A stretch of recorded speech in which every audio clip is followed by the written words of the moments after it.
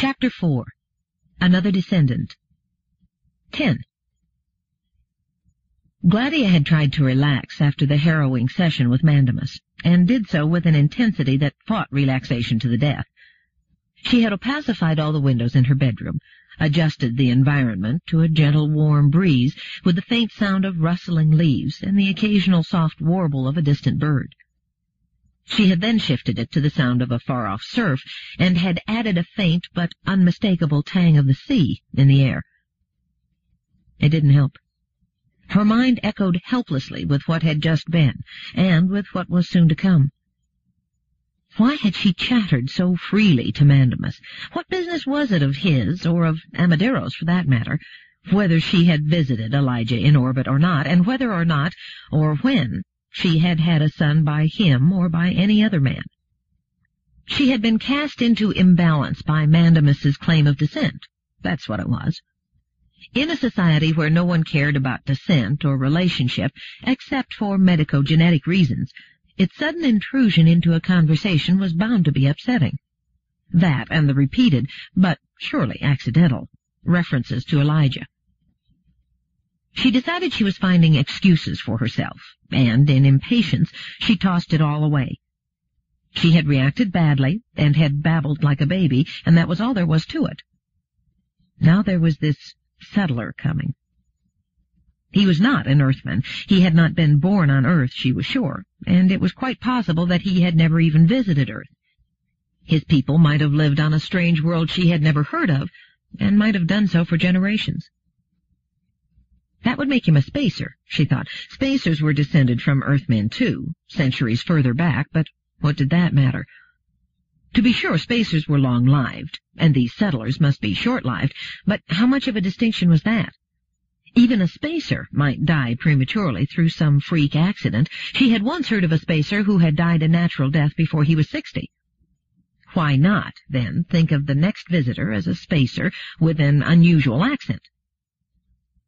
But it wasn't that simple. No doubt the settler did not feel himself to be a spacer. It's not what you are that counts, but what you feel yourself to be. So think of him as a settler, not a spacer. Yet weren't all human beings simply human beings, no matter what name you applied to them? Spacers, settlers, Aurorans, Earth people. The proof of it was that robots could do no injury to any of them. Daniil would spring as quickly to the defense of the most ignorant Earthman as to the chairman of the Auroran Council, and that meant... She could feel herself drifting, actually relaxing into a shallow sleep, when a sudden thought entered her mind and seemed to ricochet there.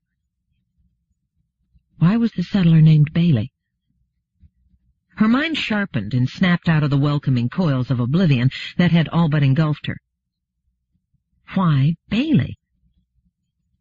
Perhaps it was simply a common name among the settlers. After all, it was Elijah who had made it all possible, and he had to be a hero to them as... She could not think of an analogous hero to Aurorans. Who had led the expedition that first reached Aurora?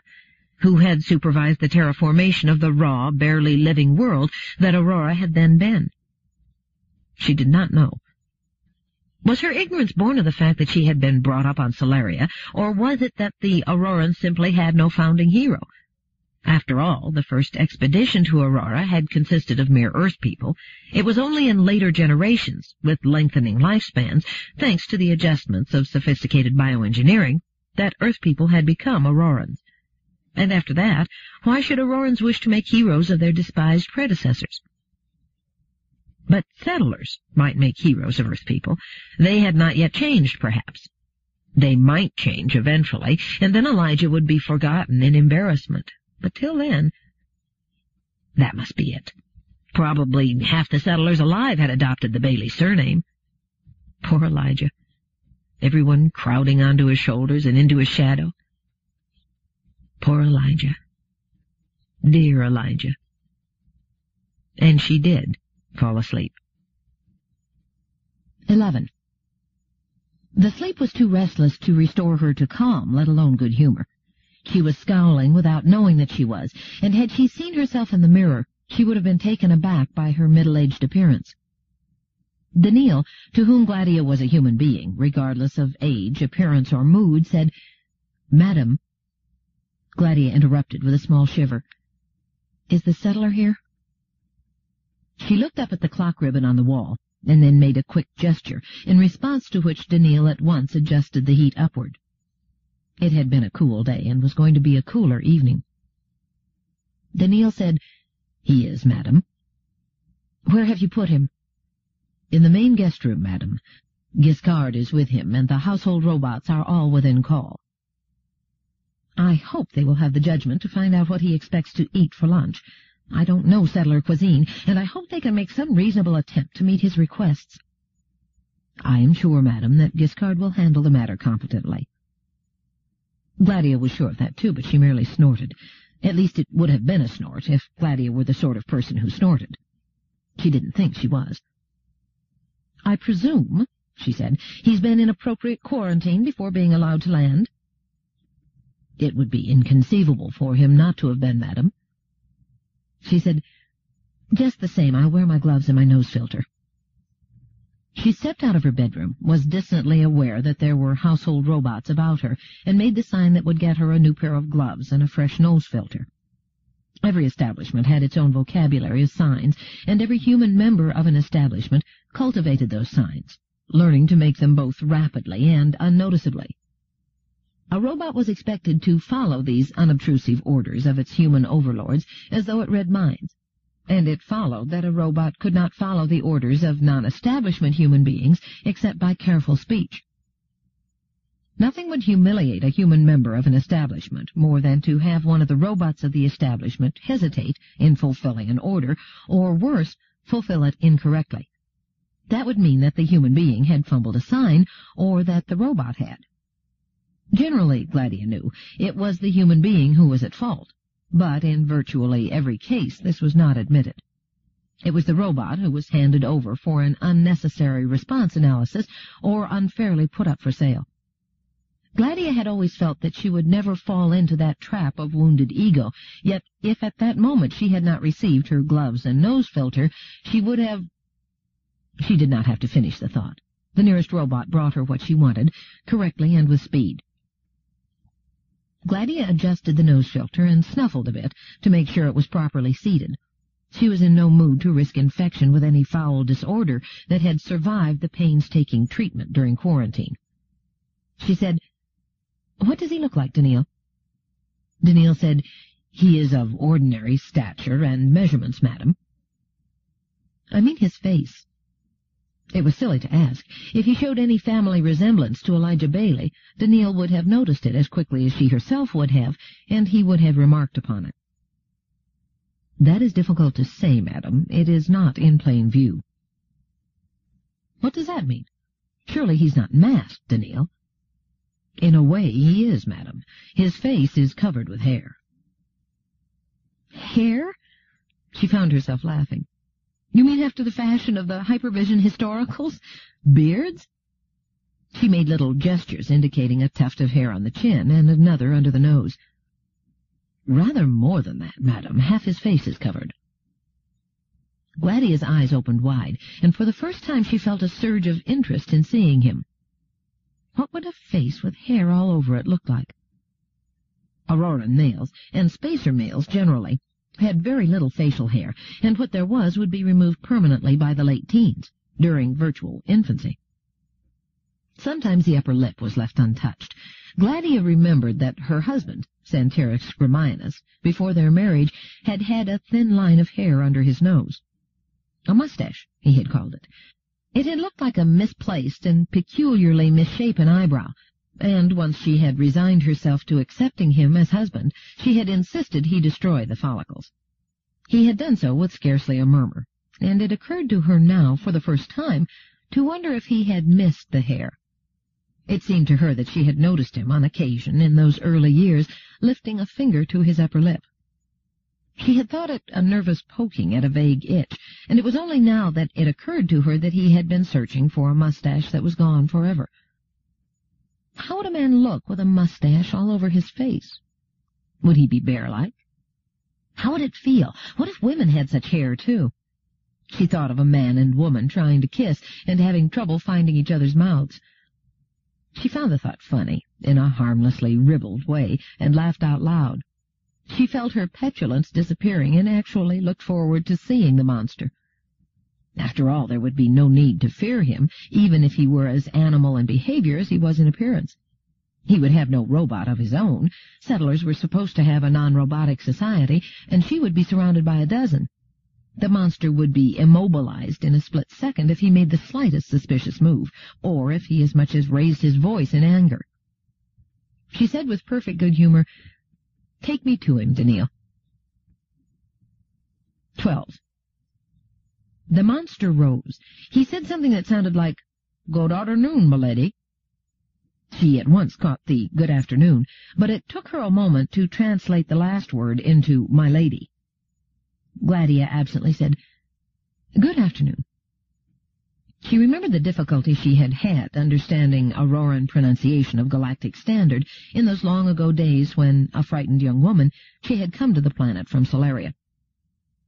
The monster's accent was uncouth, or did it just sound uncouth because her ear was unaccustomed to it? Elijah, she remembered, had seemed to voice his K's and P's, but spoke pretty well otherwise. 19.5 decades had passed, however, and this settler was not from Earth. Language, in isolation, underwent changes. But only a small portion of Gladia's mind was on the language problem. She was staring at his beard. It was not in the least like the beards that actors wore in historical dramas. Those always seemed tufted, a bit here, a bit there, looking gluey and glossy. The settler's beard was different. It covered his cheeks and chin evenly, thickly, and deeply. It was a dark brown, somewhat lighter and wavier than the hair on his head, and at least 2 inches long, she judged. Evenly long. It didn't cover his whole face, which was rather disappointing. His forehead was totally bare, except for his eyebrows, as were his nose and his under-eye regions. His upper lip was bare, too, but it was shadowed, as though there was the beginning of new growth upon it. There was additional bareness just under the lower lip, but with new growth less marked, and concentrated mostly under the middle portion. Since both his lips were quite bare, it was clear to Gladia that there would be no difficulty in kissing him. She said, knowing that staring was impolite, and staring even so, "It seems to me you removed the hair from about your lips." "Yes, my lady." "Why, if I may ask?" "You may ask. For hygienic reasons. I don't want food catching in the hairs." "You scrape it off, don't you? I see it's growing again." "I use a facial laser. It takes 15 seconds after waking." "Why not depilate and be done with it?" "I might want it to grow back." "Why?" "Aesthetic reasons, my lady." This time Gladia did not grasp the word. It sounded like acidic or possibly ascetic. She said, "Pardon me?" The settler said, "I might grow tired of the way I look now and want to grow the hair on the upper lip again. Some women like it, you know, and—" The settler tried to look modest and failed. "I have a fine mustache when I grow it." She said, suddenly grasping the word, "You mean aesthetic." The settler laughed, showing fine white teeth, and said, "You talk funny, too, my lady." Gladia tried to look haughty, but melted into a smile. Proper pronunciation was a matter of local consensus. She said, "You ought to hear me with my Solarian accent, if it comes to that. Then it would be aesthetic raisons." The R rolled interminably. "I've been places where they talk a little bit like that. It sounds barbarous." He rolled both R's phenomenally in the last word. Gladia chuckled. "You do it with the tip of your tongue. It's got to be with the sides of the tongue. No one but a Solarian can do it correctly." "Perhaps you can teach me. A trader like myself who's been everywhere hears all kinds of linguistic perversions." Again he tried to roll the R's of the last word, choked slightly, and coughed. "See, you'll tangle your tonsils and you'll never recover." She was still staring at his beard, and now she could curb her curiosity no longer. She reached toward it. The settler flinched and started back, then, realizing her intention, was still. Gladia's hand, all but invisibly gloved, rested lightly on the left side of his face. The thin plastic that covered her fingers did not interfere with the sense of touch, and she found the hair to be soft and springy. "It's nice," she said with evident surprise. "Widely admired," said the settler, grinning. She said, "But I can't stand here and manhandle you all day." Ignoring his predictable, "You can as far as I'm concerned," she went on. "Have you told my robots what you would like to eat?" "My lady, I told them what I now tell you. Whatever's handy. I've been on a score of worlds in the last year, and each has its own dietary. A trader learns to eat everything that isn't actually toxic. I'd prefer an Auroran meal to anything you would try to make in imitation of Bailey World." "Bailey World?" said Gladia sharply, a frown returning to her face. "Named for the leader of the first expedition to the planet, or to any of the settled planets for that matter, Ben Bailey." "The son of Elijah Bailey?" "Yes," the settler said, and changed the subject at once. He looked down at himself and said with a trace of petulance, "How do you people manage to stand these clothes of yours? Slick and puffy. Be glad to get into my own again." "I'm sure you will have your chance to do so soon enough. But for now, please come and join me at lunch. I was told your name was Bailey, by the way, like your planet." "Not surprising. It's the most honored name on the planet, naturally. I'm D.G. Bailey." They had walked into the dining room, Giscard preceding them, Daniil following them, each moving into his appropriate wall niche. Other robots were already in their niches, and two emerged to do the serving. The room was bright with sunshine, the walls were alive with decoration, the table was set, and the odor of the food was enticing. The settler sniffed and let his breath out in satisfaction. "I don't think I'll have any trouble at all eating Auroran food. Where would you like me to sit, my lady?" A robot said at once, "If you would sit here, sir." The settler sat down, and then Gladia, the privileges of the guest satisfied, took her own seat. "D.G.," she said, "I do not know the nomenclatural peculiarities of your world, so excuse me if my question is offensive. Wouldn't D.G. be a feminine name?" "Not at all," said the settler, a bit stiffly. "In any case, it is not a name, it is a pair of initials. 4th letter of the alphabet, and the 7th. "Oh," said Gladia, enlightened. D.G. Bailey. "And what do the initials stand for, if you'll excuse my curiosity?" "Certainly. There's D, for certain," he said, jerking his thumb toward one of the wall niches, "and I suspect that one may be G." He jerked his thumb toward another. "You don't mean that," said Gladia faintly. "But I do. My name is Daniil Giscard Bailey. In every generation my family has had at least one Daniil or one Giscard in its multiplying batches. I was the last of 6 children, but the first boy. My mother felt that was enough, and made up for having but one son by giving me both names. That made me Daniil Giscard Bailey, and the double load was too great for me. I prefer D.G. as my name, and I'd be honored if you used it." He smiled genially. "I'm the first to bear both names, and I'm also the first to see the grand originals." "But why those names?" "It was Ancestor Elijah's idea, according to the family story. He had the honor of naming his grandsons, and he named the oldest Daniil, while the second was named Giscard. He insisted on those names, and that established the tradition." "And the daughters?" "The traditional name from generation to generation is Jezebel, Jessie. Elijah's wife, you know." "I know." "There are no—" He caught himself and transferred his attention to the dish that had been placed before him. "If this were Bailey World, I would say this was a slice of roast pork, and that it was smothered in peanut sauce." "Actually, it is a vegetable dish, D.G. What you were about to say was that there are no Gladias in the family." "There aren't," said D.G. calmly. "One explanation is that Jessie, the original Jessie, would have objected, but I don't accept that. Elijah's wife, the ancestress, never came to Bailey World, you know, never left Earth. How could she have objected? No, to me it's pretty certain that the ancestor wanted no other Gladia. No imitations, no copies, no pretense. One Gladia, unique. He asked that there be no later Elijah either." Gladia was having trouble eating. I think your ancestor spent the latter portion of his life trying to be as unemotional as Daniil. Just the same, he had romantic notions under his skin. He might have allowed other Elijahs and Gladius. It wouldn't have offended me, certainly, and I imagine it wouldn't have offended his wife, either. She laughed tremulously. DG said, "All this doesn't seem real, somehow. The ancestor is practically ancient history. He died 164 years ago. I'm his descendant in the 7th generation, yet here I am sitting with a woman who knew him when he was quite young." "I didn't really know him," said Gladius, staring at her plate.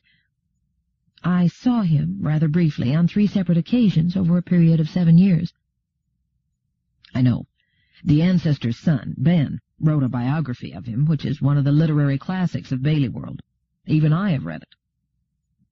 "Indeed. I haven't read it. I didn't even know it existed. What does it say about me?" DG seemed amused. "Nothing you would object to. You come out very well. But never mind that. What I'm amazed at is that here we are together across 7 generations. How old are you, my lady? Is it fair to ask the question?" "I don't know that it's fair, but I have no objection to it. In galactic standard years I am 233 years old. Over 23 decades. "You look as though you were no more than in your late 40s. The ancestor died at the age of 79, an old man. I'm 39. And when I die, you will still be alive. If I avoid death by misadventure. And will continue to live perhaps 5 decades beyond." "Do you envy me, DG?" said Gladia with an edge of bitterness in her voice. "Do you envy me for having survived Elijah by over 16 decades? And for being condemned to survive him 10 decades more, perhaps?" "Of course I envy you," came the composed answer. "Why not? I would have no objection to living for several centuries, were it not that I would be setting a bad example to the people of Bailey World. I wouldn't want them to live that long as a general thing. The pace of historical and intellectual advance would then become too slow. Those at the top would stay in power too long. Bailey World would sink into conservatism and decay, as your world has done." Gladia's small chin lifted. "Aurora is doing quite well, you'll find." "I'm speaking of your world, Solaria." Gladia hesitated, then said firmly, "Solaria is not my world." DG said, "I hope it is. I came to see you because I believe Solaria is your world." "If that is why you came to see me, you are wasting your time, young man." "You were born on Solaria, weren't you, and lived there a while?" "I lived there for the first 3 decades of my life, about 1/8 of my lifetime." "Then that makes you enough of a Solarian to be able to help me in a matter that is rather important." "I am not a Solarian, despite this so-called important matter." "It is a matter of war and peace, if you call that important. The spacer worlds face war with the settler worlds, and things will go badly for all of us if it comes to that. And it is up to you, my lady, to prevent that war and to ensure peace." 13. The meal was done. It had been a small one, and Gladia found herself looking at DG in a coldly furious way. She had lived quietly for the last 20 decades, peeling off the complexities of life. Slowly she had forgotten the misery of Solaria and the difficulties of adjustment to Aurora. She had managed to bury quite deeply the agony of 2 murders and the ecstasy of 2 strange loves, with a robot and with an Earthman, and to get well past it all. She had ended by spinning out a long, quiet marriage, having 2 children, and working at her applied art of costumery. And eventually the children had left, then her husband, and soon she might be retiring even from her work. Then she would be alone with her robots, content with, or rather resigned to, letting life glide quietly and uneventfully to a slow close in its own time. A close so gentle she might not be aware of the ending when it came. It was what she wanted. Then what was happening? It had begun the night before when she looked up vainly at the starlit sky to see Solaria's star, which was not in the sky, and would not have been visible to her if it were. It was as though this one foolish reaching for the past, a past that should have been allowed to remain dead, had burst the cool bubble she had built about herself. First, the name of Elijah Bailey, the most joyously painful memory of all the ones she had so carefully brushed away, had come up again and again in a grim repetition. She was then forced to deal with a man who thought, mistakenly, he might be a descendant of Elijah in the 5th degree, and now with another man who actually was a descendant in the 7th degree. Finally, she was now being given problems and responsibilities similar to those that had plagued Elijah himself on various occasions. Was she becoming Elijah in a fashion, with none of his talent and none of his fierce dedication to duty at all costs? What had she done to deserve it? She felt her rage being buried under a flood tide of self-pity. She felt unjustly dealt with. No one had the right to unload responsibility on her against her will. She said, forcing her voice level, "Why do you insist on my being a Solarian when I tell you that I am not a Solarian?" D.G. did not seem disturbed by the chill that had now entered her voice. He was still holding the soft napkin that had been given him at the conclusion of the meal. It had been damply hot, not too hot, and he had imitated the actions of Gladia in carefully wiping his hands and mouth. He had then doubled it over and stroked his beard with it. It was shredding now and shriveling. He said, "I presume it will vanish altogether." "It will." Gladia had deposited her own napkin in the appropriate receptacle on the table. Holding it was unmannerly, and could be excused only by D.G.'s evident unfamiliarity with civilized custom. "There are some who think it has a polluting effect on the atmosphere, but there is a gentle draft that carries the residue upward and traps it in filters. I doubt that it will give us any trouble. But you ignore my question, sir." D.G. wadded what was left of his napkin and placed it on the arm of the chair. A robot, in response to Gladia's quick and unobtrusive gesture, removed it. D.G. said, "I don't intend to ignore your question, my lady.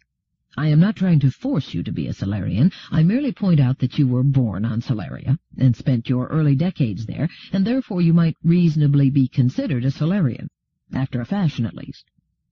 Do you know that Solaria has been abandoned?" "So I have heard, yes." "Do you feel anything about that?" "I am an Auroran, and have been one for 20 decades. "That is a non sequitur." "A what?" She could make nothing of the last sound at all. "It has no connection with my question." "A non sequitur, you mean? You said a nonsense quitter." D.G. smiled. "Very well. Let's quit the nonsense. I ask you if you feel anything about the death of Solaria, and you tell me you are an Auroran. Do you maintain that is an answer? A born Auroran might feel badly at the death of a sister world. How do you feel about it?" Gladia said icily, "It doesn't matter. Why are you interested?" "I'll explain. The traders of the settler worlds, are interested because there is business to be done, profits to be made, and a world to be gained.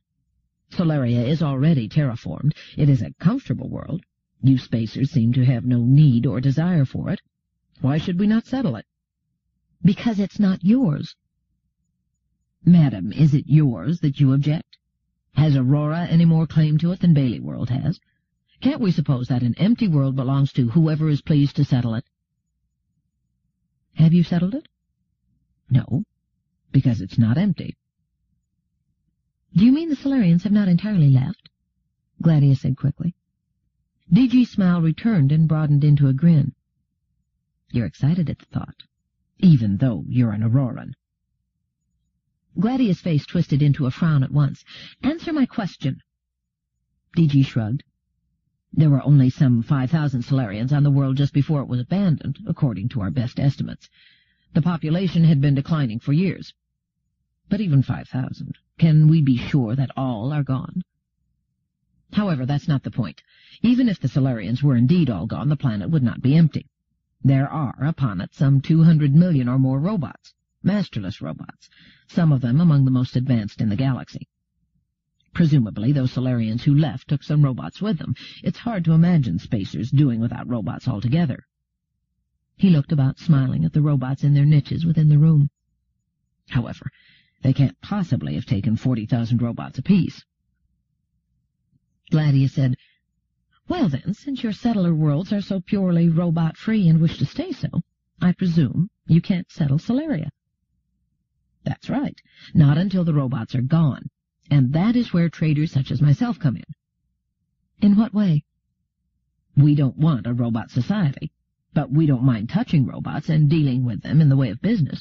We don't have a superstitious fear of the things. We just know that a robot society is bound to decay. The Spacers have carefully made that plain to us by example. So that while we don't want to live with this robotin, we are willing to sell it to Spacers for a substantial sum, if they are so foolish as to want such a society." "Do you think the Spacers will buy them?" "I'm sure they will. They will welcome the elegant modes that the Solarians manufacture. It's well known that they were the leading robot designers in the galaxy, even though the late Dr. Fastolf is said to have been unparalleled in the field, despite the fact that he was an Auroran. Besides, even though we would charge a substantial sum, that sum would still be considerably less than the robots are worth. Spacers and traders would both profit. The secret of successful trade." "The Spacers wouldn't buy robots from settlers," said Gladia with evident contempt. DG had a trader's way of ignoring such non-essentials as anger or contempt. It was business that counted. He said, "Of course they would. Offer them advanced robots at half price, and why should they turn them down? Where business is to be done, you would be surprised how unimportant questions of ideology become." "I think you'll be the one to be surprised. Try to sell your robots, and you'll see." "Would that I could, my lady. Try to sell them, that is. I have none on hand." "Why not?" "Because none have been collected. 2 separate trading vessels have landed on Solaria, each capable of storing some 25 robots. Had they succeeded, whole fleets of trading vessels would have followed them, and I dare say we would have continued to do business for decades, and then have settled the world." "But they didn't succeed. Why not?" "Because both ships were destroyed on the surface of the planet, and, as far as we can tell, all the crewmen are dead." "Equipment failure?" "Nonsense. Both landed safely. They were not wrecked. Their last reports were that Spacers were approaching. Whether Solarians or natives of other Spacer worlds, we don't know. We can only assume that the Spacers attacked without warning."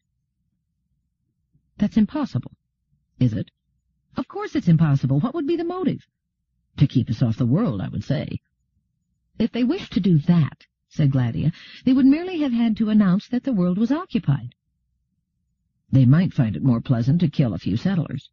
At least that's what many of our people think, and there is pressure to settle the matter by sending a few warships to Solaria and establishing a military base on the planet." "That would be dangerous." "Certainly. It could lead to war. Some of our fire-eaters look forward to that. Perhaps some Spacers look forward to that, too, and have destroyed the 2 ships merely to provoke hostilities." Gladia sat there amazed. There had been no hint of strained relations between Spacers and settlers on any of the news programs. She said, "Surely it's possible to discuss the matter. Have your people approached the Spacer Federation?" "A thoroughly unimportant body, but we have. We've also approached the Auroran Council." "And?" "The Spacers deny everything. They suggest that the potential profits in the Solarian robot trade are so high that traders, who are interested only in money, as though they themselves are not, would fight each other over the matter. Apparently they would have us believe the 2 ships destroyed each other, each hoping to monopolize the trade for their own world." "The 2 ships were from 2 different worlds, then?" "Yes." "Don't you think, then, that there might indeed have been a fight between them?" "I don't think it's likely, but I will admit it's possible. There have been no outright conflicts between the settler worlds, but there have been some pretty strenuous disputes. All have been settled through arbitration by Earth. Still, it is indeed a fact that the settler worlds might, in a pinch, not hang together when multi-billion-dollar trade is at stake. That's why war is not such a good idea for us, and why something will have to be done to discourage the hotheads. That's where we come in." "We?" "You and I. I have been asked to go to Solaria and find out, if I can, what really happened. I will take 1 ship, armed, but not heavily armed." "You might be destroyed, too." "Possibly. But my ship, at least, won't be caught unprepared. Besides, I am not one of those hypervision heroes, and I have considered what I might do to lessen the chances of destruction. It occurred to me that one of the disadvantages of settler penetration of Solaria is that we don't know the world at all. It might be useful, then, to take someone who knows the world, a Solarian, in short. You mean you want to take me? Right, my lady. Why me? I should think you could see that without explanation, my lady. Those Solarians who have left the planet are gone we know not where. If any Solarians are left on the planet, they are very likely the enemy. There are no known Solarian-born spacers living on some space or planet other than Solaria, except yourself. You are the only Solarian available to me, the only one in all the galaxy. That's why I must have you, and that's why you must come.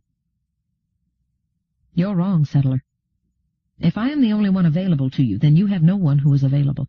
I do not intend to come with you, and there is no way, absolutely no way, that you can force me to come with you. I am surrounded by my robots. Take one step in my direction, and you will be immobilized at once, and if you struggle, you will be hurt. I intend no force. You must come of your own accord, and you should be willing to. It's a matter of preventing war.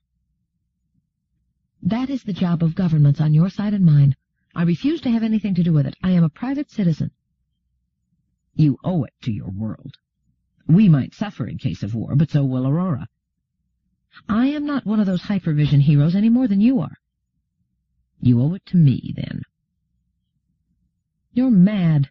I owe you nothing. DG smiled narrowly. You owe me nothing as an individual.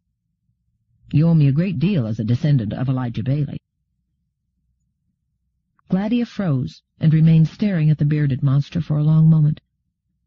How did she come to forget who he was? With difficulty she finally muttered, No. Yes, said DG forcefully. On 2 different occasions the ancestor did more for you than you can ever repay. He is no longer here to call in the debt, a small part of the debt.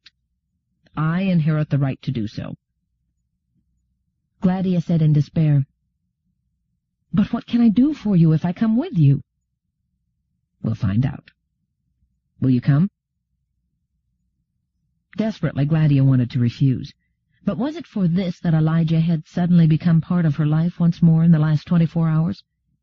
Was it so that when this impossible demand was made upon her, it would be in his name, and she would find it impossible to refuse? She said, What's the use? The Council will not let me go with you. They will not have an Auroran taken away on a settler's vessel. My lady, you have been here on Aurora for 20 decades, so you think the Auroran-born consider you an Auroran. It's not so. To them you are a Solarian still. They'll let you go. They won't, said Gladia, her heart pounding, and the skin of her upper arms turning to gooseflesh. He was right. She thought of Amadero, who would surely think of her as nothing but a Solarian. Nevertheless, she repeated, They won't, trying to reassure herself. They will, retorted DG. Didn't someone from your council come to you to ask you to see me? She said defiantly, He asked me only to report on this conversation we have had, and I will do so. If they wanted you to spy on me here in your own home, my lady, they will find it even more useful to have you spy on me on Solaria. He waited for a response, and when there was none, he said with a trace of weariness, My lady, if you refuse, I won't force you, because I won't have to. They will force you. But I don't want that. The ancestor would not want it if he were here. He would want you to come with me out of gratitude for him and for no other reason. My lady, the ancestor labored on your behalf under conditions of extreme difficulty. Won't you labor on behalf of his memory? Gladia's heart sank. She knew she could not resist that. She said, I can't go anywhere without robots. I wouldn't expect you to. DG was grinning again. Why not take my 2 namesakes? Do you need more? Gladia looked toward Daniil, but he was standing motionless. She looked toward Giscard, the same. And then it seemed to her that, for just a moment, his head moved, very slightly, up and down. She had to trust him. She said, Well, then I'll come with you. These 2 robots are all I will need. Part 2. Solaria. Chapter 5. The Abandoned World. 14. For the 5th time in her life, Gladia found herself on a spaceship. She did not remember offhand exactly how long ago it had been that she and Centerix had gone together to the world of Euterpe, because its rainforests were widely recognized as incomparable, especially under the romantic glow of its bright satellite, Gemstone.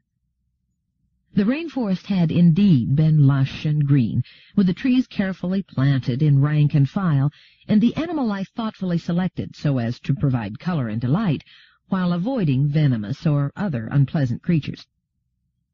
The satellite, fully 150 kilometers in diameter, was close enough to Euterpe to shine like a brilliant dot of sparkling light. It was so close to the planet that one could see it sweep west to east across the sky, outstripping the planet's slower rotational motion.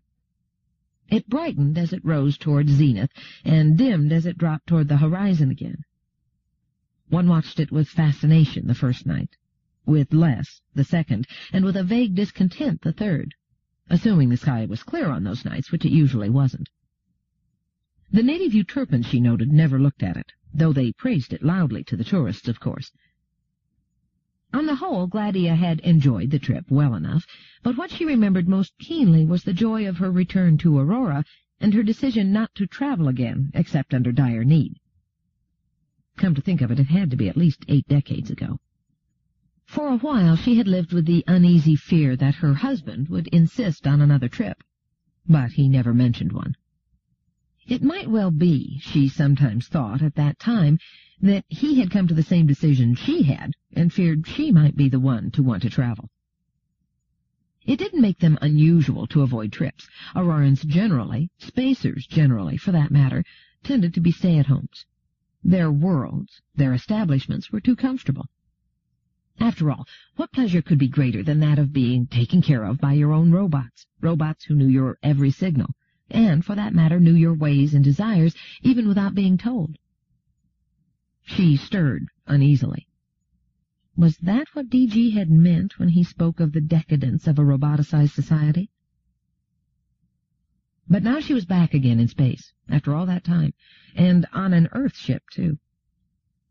She hadn't seen much of it, but the little she had glimpsed made her terribly uneasy. It seemed to be nothing but straight lines, sharp angles, and smooth surfaces. Everything that wasn't stark had been eliminated, apparently. It was as though nothing must exist but functionality.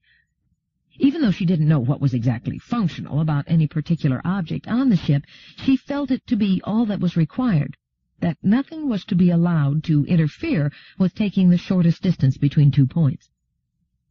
On everything Auroran, on everything spacer, one might almost say, though Aurora was the most advanced in that respect, everything existed in layers. Functionality was at the bottom. One could not entirely rid oneself of that, except in what was pure ornament. But overlying that, there was always something to satisfy the eyes and the senses generally, and overlying that, something to satisfy the spirit. How much better that was! Or did it represent such an exuberance of human creativity that spacers could no longer live with the unadorned universe? And was that bad? Was the future to belong to these from here to there geometrizers, or was it just that the settlers had not yet learned the sweetnesses of life? But then if life had so many sweetnesses to it, why had she found so few for herself? She had nothing really to do on board this ship, but to ponder and reponder such questions.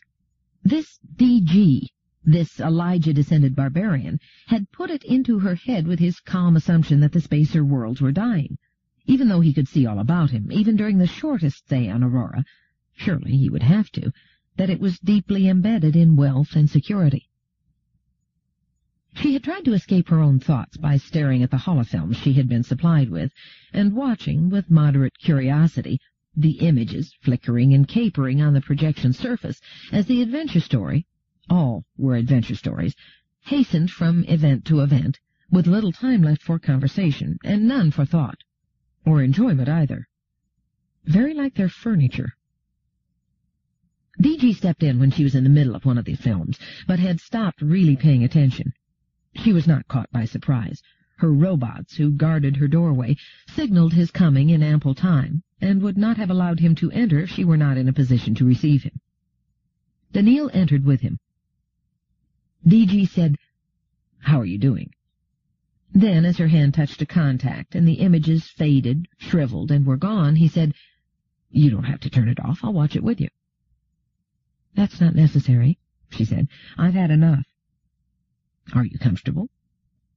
"Not entirely. I am isolated." "Sorry. But then I was isolated on Aurora. They would allow none of my men to come with me." "Are you having your revenge?" "Not at all. For one thing, I allowed you 2 robots of your choice to accompany you. For another, it is not I, but my crew who enforce this. They don't like either spacers or robots. But why do you mind? Doesn't this isolation lessen your fear of infection?" Gladia's eyes were haughty, but her voice sounded weary. "I wonder if I haven't grown too old to fear infection. In many ways I think I have lived long enough. Then, too, I have my gloves, my nose filters, and, if necessary, my mask. And besides, I doubt that you will trouble to touch me."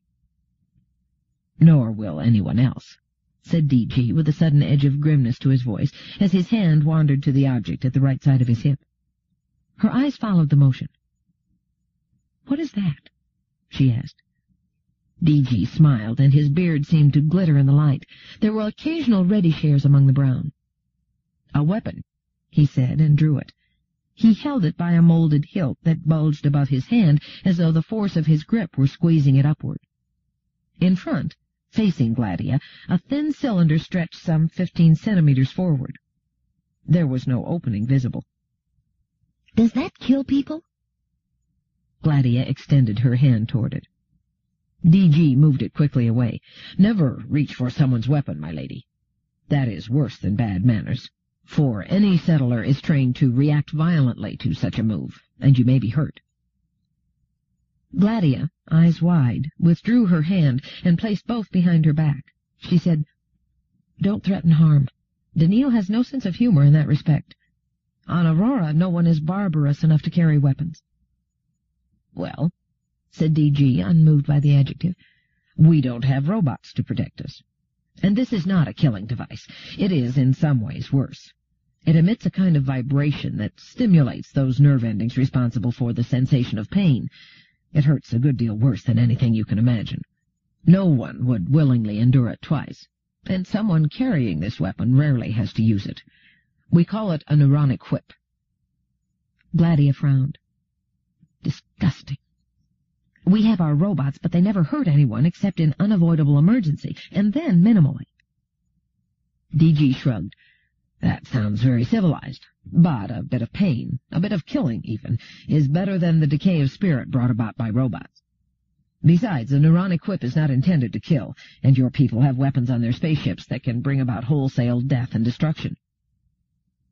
"That's because we fought wars early in our history, when our Earth heritage was still strong.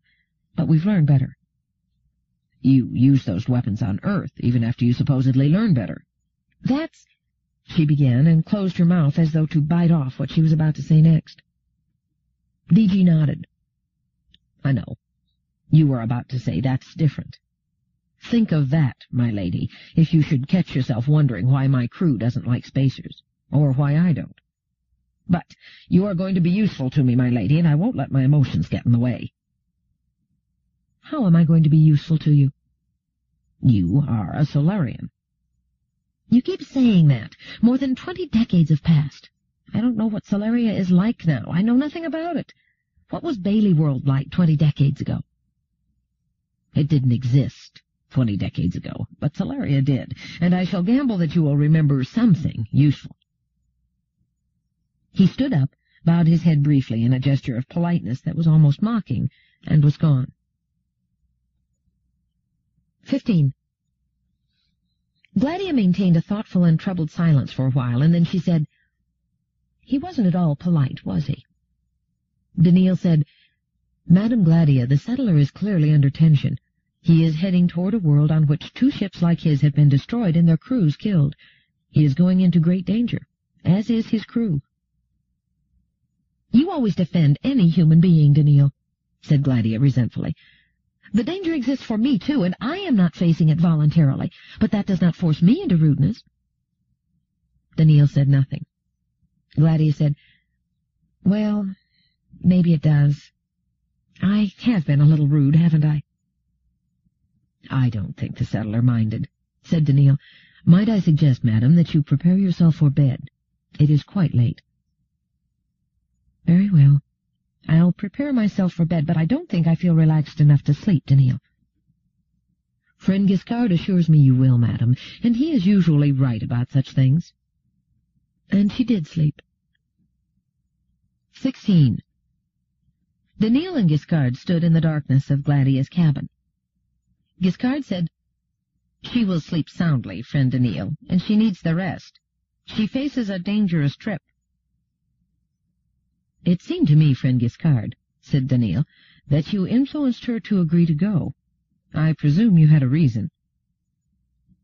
"Friend Daniil, we know so little about the nature of the crisis that is now facing the galaxy that we cannot safely refuse any action that might increase our knowledge. We must know what is taking place on Zolaria, and the only way we can do so is to go there. And the only way we can go is for us to arrange for Madame Gladia to go. As for influencing her, that required scarcely a touch. Despite her loud statements to the contrary, she was eager to go. There was an overwhelming desire within her to see Solaria. It was a pain within her that would not cease until she went." "Since you say so, it is so. Yet I find it puzzling. Had she not frequently made it plain that her life on Solaria was unhappy, that she had completely adopted Aurora, and never wished to go back to her original home?" "Yes, that was there too. It was quite plainly in her mind. Both emotions, both feelings, existed together and simultaneously. I have observed something of this sort in human minds frequently. Two opposite emotions simultaneously present." "Such a condition does not seem logical, friend Giscard." "I agree, and I can only conclude that human beings are not, at all times, or in all respects, logical. That must be one reason that it is so difficult to work out the laws governing human behavior. In Madame Gladia's case, I have now and then been aware of this longing for Solaria.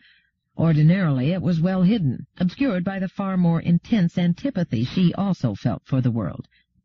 When the news arrived that Solaria had been abandoned by its people, however, her feelings changed." "Why so? What had the abandonment to do with the youthful experiences that led Madame Gladia to her antipathy? Or, having held in restraint her longing for the world during the decades when it was a working society, why should she lose that restraint once it became an abandoned planet, and newly long for a world which must now be something utterly strange to her?" "I cannot explain, friend Daniil. Since the more knowledge I gather of the human mind, the more despair I feel at being unable to understand it. It is not an unalloyed advantage to see into that mind, and I often envy you the simplicity of behavior control that results from your inability to see below the surface." Daniil persisted. "Have you guessed an explanation, friend Giscard?" "I suppose she feels a sorrow for the empty planet. She deserted it 20 decades ago. "She was driven out." "It seems to her now to have been a desertion, and I imagine she plays with the painful thought that she had set an example, that if she had not left, no one else would have, and the planet would still be populated and happy. Since I cannot read her thoughts, I am only groping backward, perhaps inaccurately, from her emotions." "But she could not have set an example, friend Giscard. Since it is 20 decades since she left, there can be no verifiable causal connection between the much earlier event and the much later one." "I agree. But human beings sometimes find a kind of pleasure in nursing painful emotions, in blaming themselves without reason, or even against reason. In any case, Madame Gladia felt so sharply the longing to return that I felt it was necessary to release the inhibitory effect that kept her from agreeing to go. It required the merest touch. Yet, though I feel it necessary for her to go, since that means she will take us there, I have the uneasy feeling that the disadvantages might just possibly be greater than the advantages." "In what way, friend Guiscard?" "Since the council was eager to have Madame Gladia accompany the settler, it may have been for the purpose of having Madame Gladia absent from Aurora during a crucial period, when the defeat of Earth and its settler worlds is being prepared." Daniil seemed to be considering that statement. At least it was only after a distinct pause that he said, "What purpose would be served, in your opinion, in having Madame Gladia absent?" "I cannot decide that, friend Daniil. I want your opinion." "I have not considered this matter." "Consider it now." If Guiscard had been human, the remark would have been in order. There was an even longer pause, and then Daniil said, "Friend Guiscard, until the moment that Dr. Mandamus appeared in Madame Gladia's establishment, she had never shown any concern about international affairs. She was a friend of Dr. Fastoff and of Elijah Bailey, but this friendship was one of personal affection and did not have an ideological basis. Both of them, moreover, are now gone from us. She has an antipathy toward Dr. Amadiro, and that is returned, but this is also a personal matter. The antipathy is 2 centuries old, and neither has done anything material about it, but have merely each remained stubbornly antipathetic. There can be no reason for Dr. Amadiro, who is now the dominant influence in the council, to fear Madame Gladia, or to go to the trouble of removing her." Guiscard said, "You overlook the fact that in removing Madame Gladia, he also removes you and me. He would perhaps feel quite certain Madame Gladia would not leave without us, so can it be us he considers dangerous?" "In the course of our existence, friend Guiscard, we have never in any way given any appearance of having endangered Dr. Amadiro. What cause has he to fear us? He does not know of your abilities, or of how you have made use of them. Why, then, should he take the trouble to remove us, temporarily, from Aurora?" "Temporarily, friend Daniil? Why do you assume it is a temporary removal he plans? He knows, it may be, more than the settler does of the trouble on Solaria, and knows also that the settler and his crew will be surely destroyed, and Madame Gladia and you and I with them. Perhaps the destruction of the settler's ship is his main aim, but he would consider the end of Dr. Fastoff's friend and Dr. Fastoff's robots to be an added bonus." Daniil said, "Surely he would not risk war with the settler worlds, for that may well come if the settler's ship is destroyed, and the minute pleasure of having us destroyed, when added in, would not make the risk worthwhile." "Is it not possible, friend Daniil, that war is exactly what Dr. Amadiro has in mind? That it involves no risk in his estimation, so that getting rid of us at the same time adds to his pleasure, without increasing a risk that does not exist?" Daniil said calmly, "Friend Guiscard, that is not reasonable.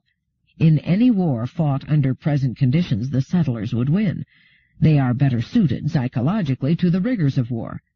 They are more scattered, and can, therefore, more successfully carry on hit-and-run tactics. They have comparatively little to lose in their relatively primitive worlds, while the spacers have much to lose in their comfortable, highly organized ones. If the settlers were willing to offer to exchange destruction of one of their worlds for one of the spacers would have to surrender at once." "But would such a war be fought under present conditions? What if the spacers had a new weapon that could be used to defeat the settlers quickly? Might that not be the very crisis we are now facing?" "In that case, friend Guiscard, the victory could be better and more effectively gained in a surprise attack. Why go to the trouble of instigating a war, which the settlers might begin by a surprise raid on spacer worlds that would do considerable damage? Perhaps the spacers need to test the weapon, and the destruction of a series of ships on Solaria represents the testing. The spacers would have been most uningenious if they could not have found a method of testing that would not give away the new weapon's existence." It was now Guiscard's turn to consider. "Very well, then, friend Daniil. How would you explain this trip we are on? How would you explain the Council's willingness, even eagerness, to have us accompany the settler? The settler said they would order Gladia to go, and, in effect, they did. I have not considered the matter, friend Giscard. Then consider it now. Again it had the flavor of an order. Daneel said, I will do so. There was silence, one that grew protracted, but Giscard by no word or sign showed any impatience as he waited. Finally, Daneel said, slowly as though he were feeling his way along strange avenues of thought, I do not think that Bailey World, or any of the settler worlds, has a clear right to appropriate robotic property on Solaria. Even though the Solarians have themselves left, or have perhaps died out, Solaria remains a spacer world, even if an unoccupied one. Certainly the remaining 49 spacer worlds would reason so. Most of all, Aurora would reason so, if it felt in command of the situation. Giscard considered that. Are you now saying, friend Daneel, that the destruction of the 2 settler ships was the spacer way of enforcing their proprietorship of Solaria? Daneel said, No, that would not be the way if Aurora, the leading spacer power, felt in command of the situation. Aurora would then simply have announced that Solaria, empty or not, was off-limits to settler vessels, and would have threatened reprisals against the home worlds if any settler vessel entered the Solarian planetary system, and they would have established a cordon of ships and sensory stations around that planetary system. There was no such warning, no such action, friend Giscard. Why, then, destroy ships that might have been kept away from the world quite easily in the first place? But the ships were destroyed, friend Daneel. Will you make use of the basic illogicality of the human mind as an explanation? Not unless I have to. Let us for the moment take that destruction simply as given. Now consider the consequence.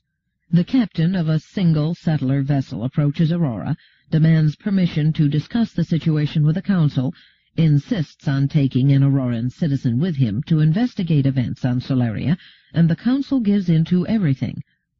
If destroying the ships without prior warning is too strong an action for Aurora, giving in to the settler captain so cravenly is far too weak an action.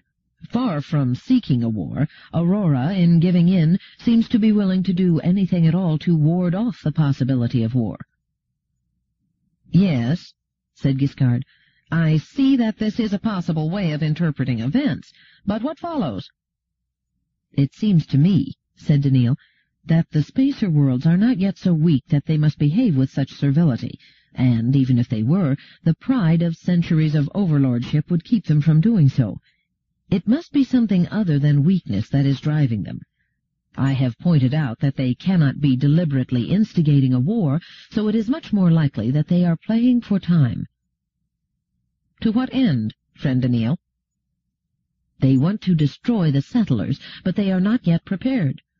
They let this settler have what he wants to avoid a war until they are ready to fight one on their own terms. I am only surprised that they did not offer to send an Auroran warship with him. If this analysis is correct, and I think it is, Aurora cannot possibly have had anything to do with the incidents on Solaria. They would not indulge in pinpricks that could only serve to alert the settlers before they are ready with something devastating. Then how account for these pinpricks, as you call them, friend Daneel? We will find out perhaps when we land on Solaria. It may be that Aurora is as curious as we are, and the settlers are, and that is another reason why they have cooperated with the captain, even to the point of allowing Madame Gladia to accompany him. It was now Giscard's turn to remain silent. Finally he said, And what is this mysterious devastation that they plan? Earlier we spoke of a crisis arising from the spacer plan to defeat Earth, but we used Earth in its general sense, implying the Earth people together with their descendants on the settler worlds. However, if we seriously suspect the preparation of a devastating blow that will allow the spacers to defeat their enemies at a stroke, we can perhaps refine our view. Thus, they cannot be planning a blow at a settler world. Individually, the settler worlds are dispensable, and the remaining settler worlds will promptly strike back. Nor can they be planning a blow at several or at all the settler worlds. There are too many of them, They are too diffusely spread. It is not likely that all the strikes will succeed, and those settler worlds that survive will, in fury and despair, bring devastation upon the spacer worlds. You reason, then, friend Daniil, that it will be a blow at Earth itself? Yes, friend Giscard. Earth contains the vast majority of the short-lived human beings. It is the perennial source of emigrants to the settler worlds, and is the chief raw material for the founding of new ones. It is the revered homeland of all the settlers. If Earth were somehow destroyed, the settler movement might never recover. But would not the settler worlds then retaliate as strongly and as forcefully as they would if one of themselves were destroyed? That would seem to me to be inevitable. And to me, friend Giscard. Therefore it seems to me that, unless the spacer worlds have gone insane, the blow would have to be a subtle one for which the spacer worlds would seem to bear no responsibility. Why not such a subtle blow against the settler worlds, which hold most of the actual war potential of the Earth people? Either because the spacers feel the blow against Earth would be more psychologically devastating, or because the nature of the blow is such that it would work only against Earth and not against the settler worlds. I suspect the latter, since Earth is a unique world, and has a society that is not like that of any other world, settler or, for that matter, spacer. To summarize, then, friend Daniil, you come to the conclusion that the spacers are planning a subtle blow against Earth that will destroy it without evidence of themselves as the cause, and one that would not work against any other world, and that they are not yet ready to launch that blow. Yes, friend Giscard, but they may soon be ready, and once they are ready, they will have to strike immediately.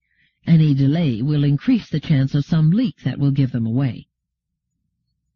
To deduce all this, friend Daniil, from the small indications we have is most praiseworthy. Now tell me the nature of the blow. What is it, precisely, that the spacers plan? I have come this far, friend Giscard, across very shaky ground, without being certain that my reasoning is entirely sound. But even if we suppose it is, I can go no further. I fear I do not know, and cannot imagine what the nature of the blow might be. Giscard said, "But we cannot take appropriate measures to counteract the blow and resolve the crisis until we know what its nature will be. If we must wait until the blow reveals itself by its results, it will then be too late to do anything." Daniil said, "If any spacer knows the nature of the forthcoming event, it would be Amadiro. Could you not force Amadiro to announce it publicly, and thus alert the settlers and make it unusable?" "I could not do that, friend Daniil, without virtually destroying his mind. I doubt that I could hold it together long enough to allow him to make the announcement. I could not do such a thing." "Perhaps, then," said Daniil, "we may console ourselves with the thought that my reasoning is wrong, and that no blow against Earth is being prepared." "No," said Giscard. "It is my feeling that you are right, and that we must simply wait." Helplessly. 17. Gladia waited, with an almost painful anticipation, for the conclusion of the final jump. They would then be close enough to Solaria to make out its sun as a disk. It would just be a disk, of course, a featureless circle of light, subdued to the point where it could be watched unblinkingly after that light had passed through the appropriate filter. Its appearance would not be unique. All the stars that carried among their planets a habitable world in the human sense had a long list of property requirements that ended by making them all resemble one another. They were all single stars, all not much larger or much smaller than the sun that shone on Earth, none too active or too old or too quiet or too young or too hot or too cool or too offbeat in chemical composition. All had sunspots and flares and prominences, and all looked just about the same to the eye. It took careful spectroheliography to work out the details that made each star unique. Nevertheless, when Gladia found herself staring at a circle of light that was absolutely nothing more than a circle of light to her, she found her eyes welling with tears. She had never given the sun a thought when she had lived on Solaria. It was just the eternal source of light and heat, rising and falling in a steady rhythm. When she had left Solaria, she had watched that sun disappear behind her with nothing but a feeling of thankfulness. She had no memory of it that she valued. Yet she was weeping silently. She was ashamed of herself for being so affected, for no reason that she could explain, but that didn't stop the weeping. She made a stronger effort when the signal light gleamed. It had to be DG at the door. No one else would approach her cabin. Daniil said, "Is he to enter, madam? You seem emotionally moved." "Yes, I'm emotionally moved, Daniil, but let him in. I imagine it won't come as a surprise to him." Yet it did. At least he entered with a smile on his bearded face, and that smile disappeared almost at once. He stepped back and said in a low voice, "I will return later." "Stay," said Gladia harshly. "This is nothing. A silly reaction of the moment." She sniffed and dabbed angrily at her eyes. "Why are you here?" "I wanted to discuss Solaria with you. If we succeed with a micro-adjustment, we'll land tomorrow. If you're not quite up to a discussion now." "I am quite up to it. In fact, I have a question of you. Why is it we took 3 jumps to get here? 1 jump would have been sufficient. 1 was sufficient when I was taken from Solaria to Aurora 20 decades ago. Surely the technique of space travel has not retrogressed since." DG's grin returned. "Evasive action. If an Auroran ship was following us, I wanted to confuse it, shall we say." "Why should one follow us?" "Just a thought, my lady. The Council was a little over-eager to help, I thought. They suggested that an Auroran ship join me in my expedition to Solaria." "Well, it might have helped, mightn't it?" "Perhaps, if I were quite certain that Aurora wasn't behind all this. I told the Council quite plainly that I would do without, or rather," he pointed his finger at Gladia, "just with you. Yet might not the Council send a ship to accompany me, even against my wish, out of pure kindness of heart, let us say? Well, I still don't want one. I expect enough trouble without having to look nervously over my shoulder at every moment, so I made myself hard to follow. How much do you know about Solaria, my lady?" "Haven't I told you often enough? Nothing. 20 decades have passed." "Now, madam, I'm talking about the psychology of the Solarians. That can't have changed in merely 20 decades. Tell me why they have abandoned their planet." "The story, as I've heard it," said Gladia calmly, "is that their population had been steadily declining. A combination of premature deaths and very few births is apparently responsible." "Does that sound reasonable to you?" "Of course it does. Births have always been few." Her face twisted in memory. "Solarian custom does not make impregnation easy, either naturally, artificially, or ectogenetically." "You never had children, madam?" "Not on Solaria." "And the premature death?" "I can only guess. I suppose it arose out of a feeling of failure. Solaria was clearly not working out, even though the Solarians had placed a great deal of emotional fervor into their world's having the ideal society, not only one that was better than Earth had ever had, but more nearly perfect than that of any other spacer world." "Are you saying that Solaria was dying of the collective broken heart of its people?" "If you want to put it in that ridiculous way," said Gladia, displeased. DG shrugged. "It seems to be what you're saying. But would they really leave? Where would they go? How would they live?" "I don't know." "But, Madam Gladia, it is well known that Solarians are accustomed to enormous tracts of land, serviced by many thousands of robots, so that each Solarian is left in almost complete isolation. If they abandon Solaria, where can they go to find a society that would humor them in this fashion? Have they, in fact, gone to any of the other spacer worlds?" "Not as far as I know, but then I'm not in their confidence." "Can they have found a new world for themselves? If so, it would be a raw one and require much in the way of terraforming. Would they be ready for that?" Gladia shook her head. "I don't know. Perhaps they haven't really left. Solaria, I understand, gives every evidence of being empty." "What evidence is that?" "All interplanetary communication has ceased.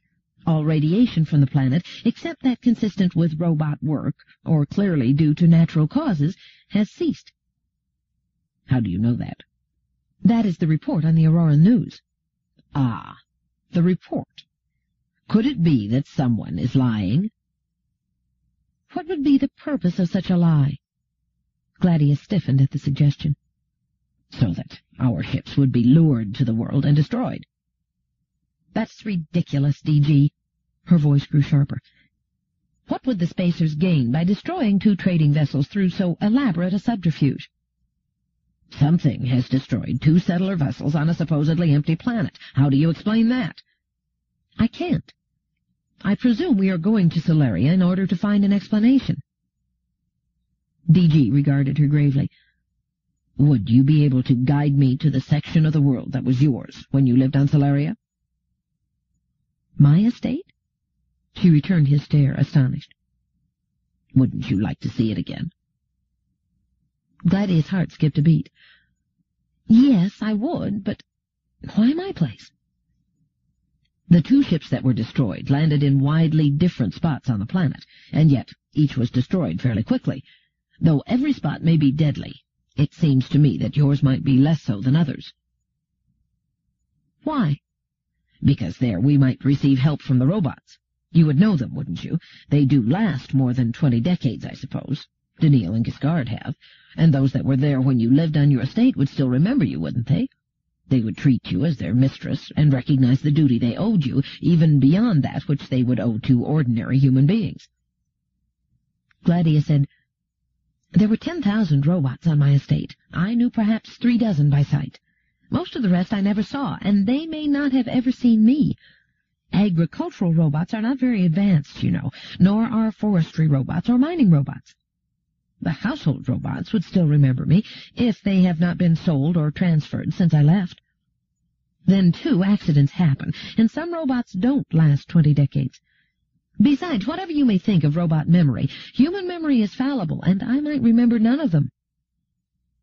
Even so, said DG, can you direct me to your estate? By latitude and longitude? No. I have charts of Solaria. Would that help? Perhaps, approximately. It's in the south-central portion of the northern continent of Heliona.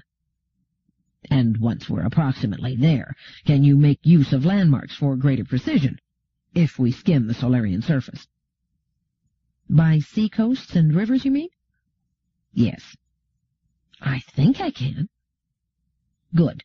And meanwhile, see if you can remember the names and appearances of any of your robots. It may prove the difference between living and dying. 18. D.G. Bailey seemed a different person with his officers. The broad smile was not evident, nor the easy indifference to danger. He sat, poring over the charts, with a look of intense concentration on his face. He said, If the woman is correct, we've got the estate pinned down within narrow limits, and if we move into the flying mode, we should get it exactly before too long. Wasteful of energy, Captain, muttered Jamin Oser, who was second in command. He was tall and, like D.G., well-bearded. The beard was russet-colored, as were his eyebrows, which arched over bright blue eyes. He looked rather old, but one got the impression that this was due to experience rather than years. Can't help it, said D.G. If we've had the anti-gravity that the technos keep promising us, just this side of eternity, it would be different. He stared at the chart again and said, She says it would be along this river about 60 kilometers upstream from where it runs into this larger one, if she is correct. You keep doubting it, said Chandras Nadirhaba, whose insignia showed him to be navigator and responsible for bringing the ship down in the correct spot, or, in any case, the indicated spot. His dark skin and neat mustache accentuated the handsome strength of his face. She's recalling a situation over a time gap of 20 decades, said D.G. What details would you remember of a site you haven't seen for just 3 decades? She's not a robot. She may have forgotten. Then what was the point of bringing her? Muttered Oser. And the other one in the robot. It unsettles the crew, and I don't exactly like it either. D.G. looked up, eyebrows bunching together.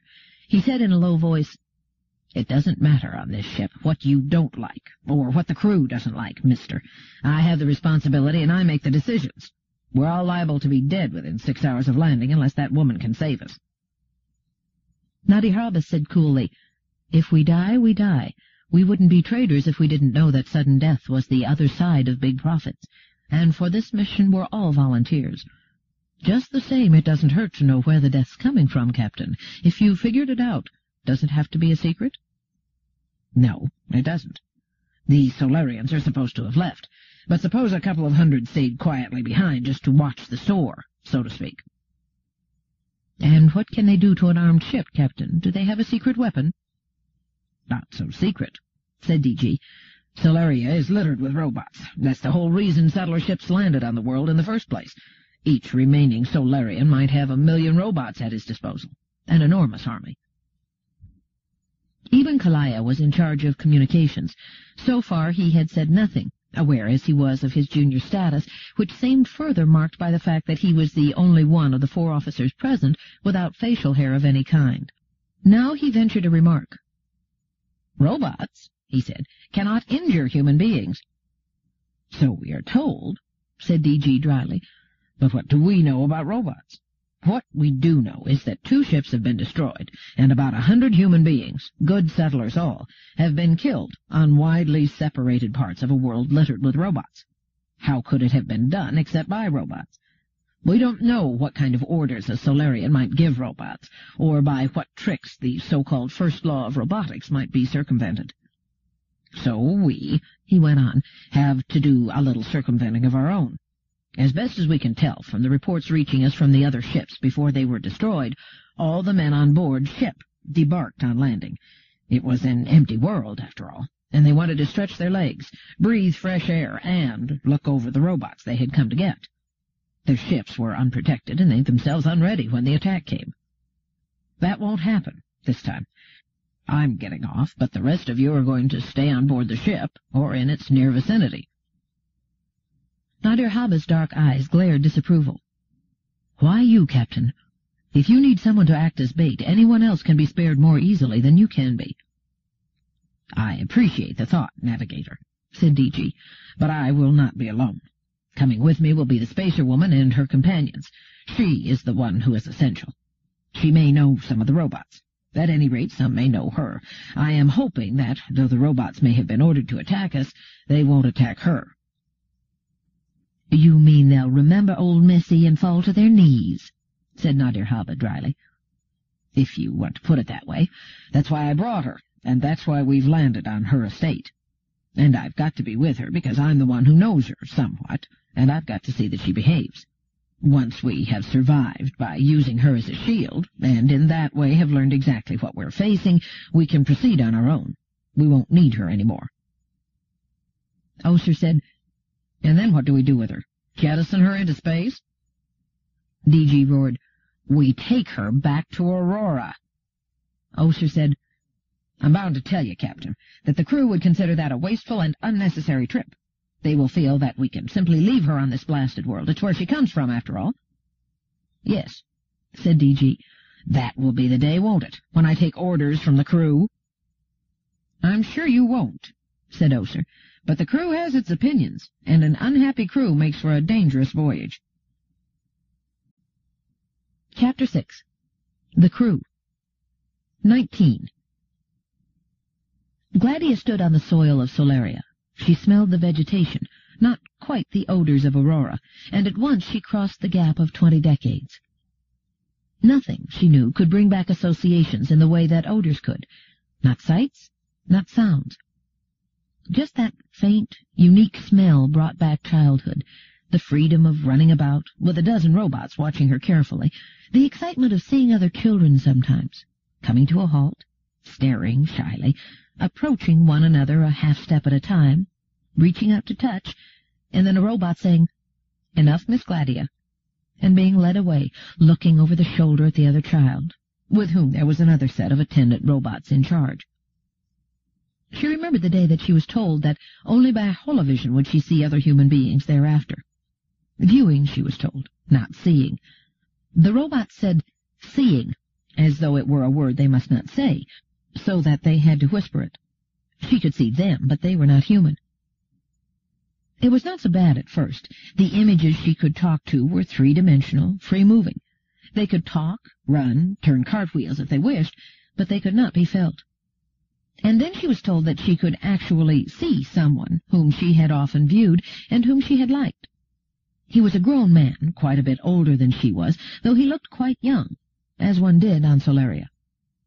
She would have permission to continue to see him, if she wished, whenever necessary. She wished.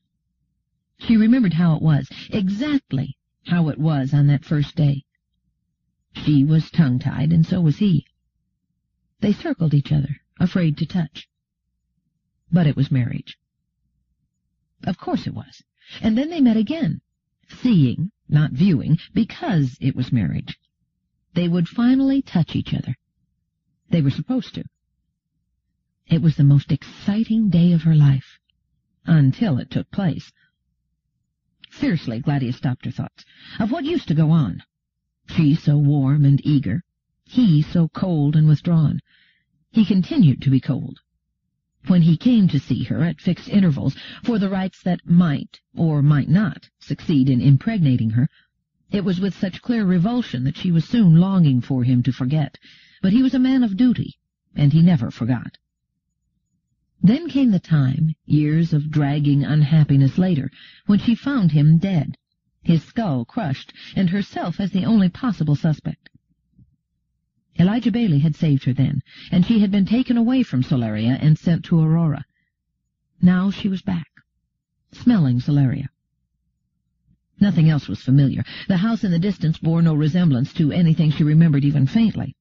In 20 decades it had been modified, torn down, rebuilt. She could not even gain any sense of familiarity with the ground itself.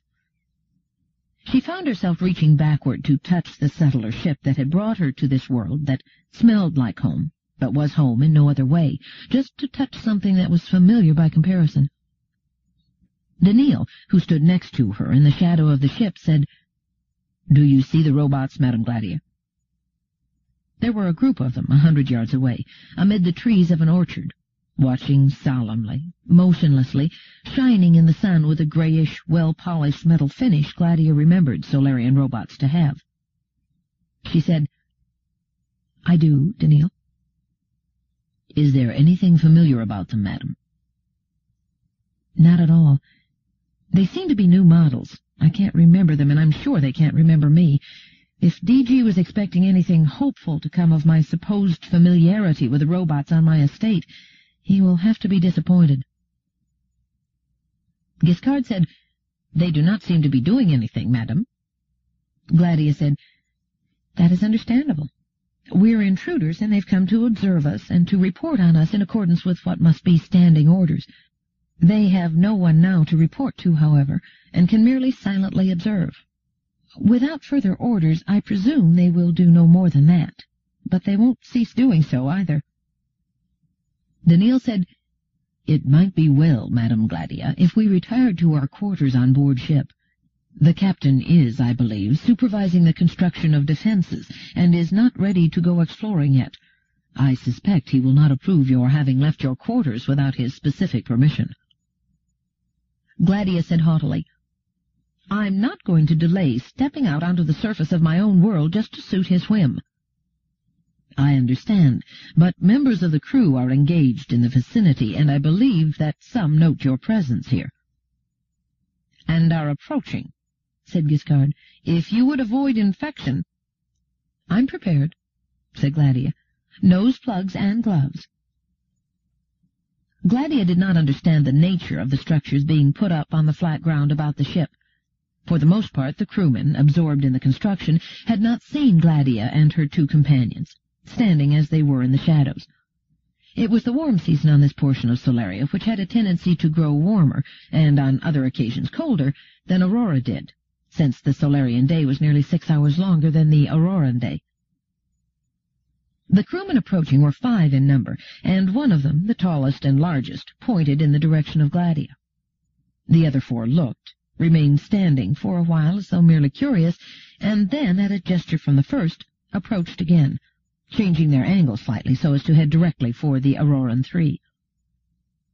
Gladia watched them silently, and with her eyebrows raised in contempt.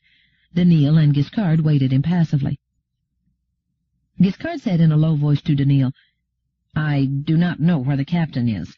I cannot distinguish him from the crowd of crewmen in whose midst he must be." "Shall we retire?" said Daniil aloud. "That would be disgraceful," said Gladia. "This is my world." She held her ground, and the 5 crewmen came closer in leisurely fashion. They had been working, doing hard physical labor. Like robots, thought Gladia with disdain, and they were sweating. Gladia became aware of the odor that reeked from them. That would have served to force her away more than threats would, but she held her ground even so. The nose plugs, she was sure, mitigated the effect of the smell. The large crewman approached more closely than the others. His skin was bronzed. His bare arms glistened with moisture and with shining musculature. He might be 30, as near as Gladia could judge the age of these short-lived beings, and if he were washed and properly dressed, he might prove quite presentable. He said, "So, you are the spacer lady from Aurora that we've been carrying on our ship." He spoke rather slowly, obviously trying to attain an aristocratic tinge to his galactic. He failed, of course, and he spoke like a settler, even more crudely than DG did. Gladia said, establishing her territorial rights, "I am from Solaria, settler," and stopped in confused embarrassment. She had spent so much time thinking of Solaria just now that 20 decades had dropped away, and she had spoken with a thick Solarian accent. There was the broad A in Solaria and the rough R, while the I sounded horribly like Oi. She said again in a much lower, less commanding voice, but one in which the accent of Aurora University, the standard for galactic speech through all the spacer worlds, rang clear. "I am from Solaria, settler." The settler laughed and turned to the others. "She speaks la-di-da, but she had to try, right, mates?" The others laughed too, and one cried out, "Get her to talk some more, Nis. Maybe we can all learn to talk like spacer birdies."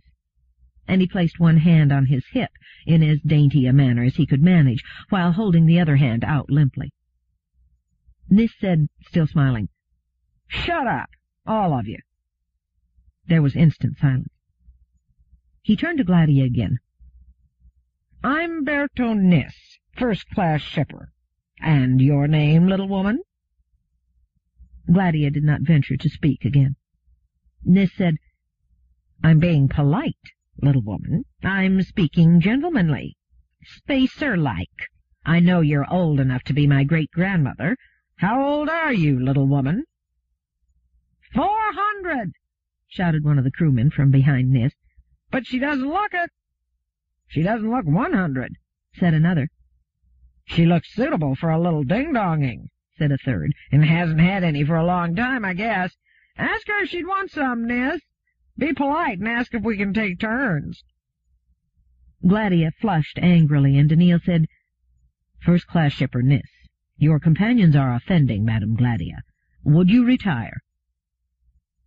Nis turned to look at Daniil, whom till now he had totally ignored. The smile vanished from his face, and he said, "Look, you. This little lady is off-limits. The captain said so. We won't bother her, just a little harmless talk.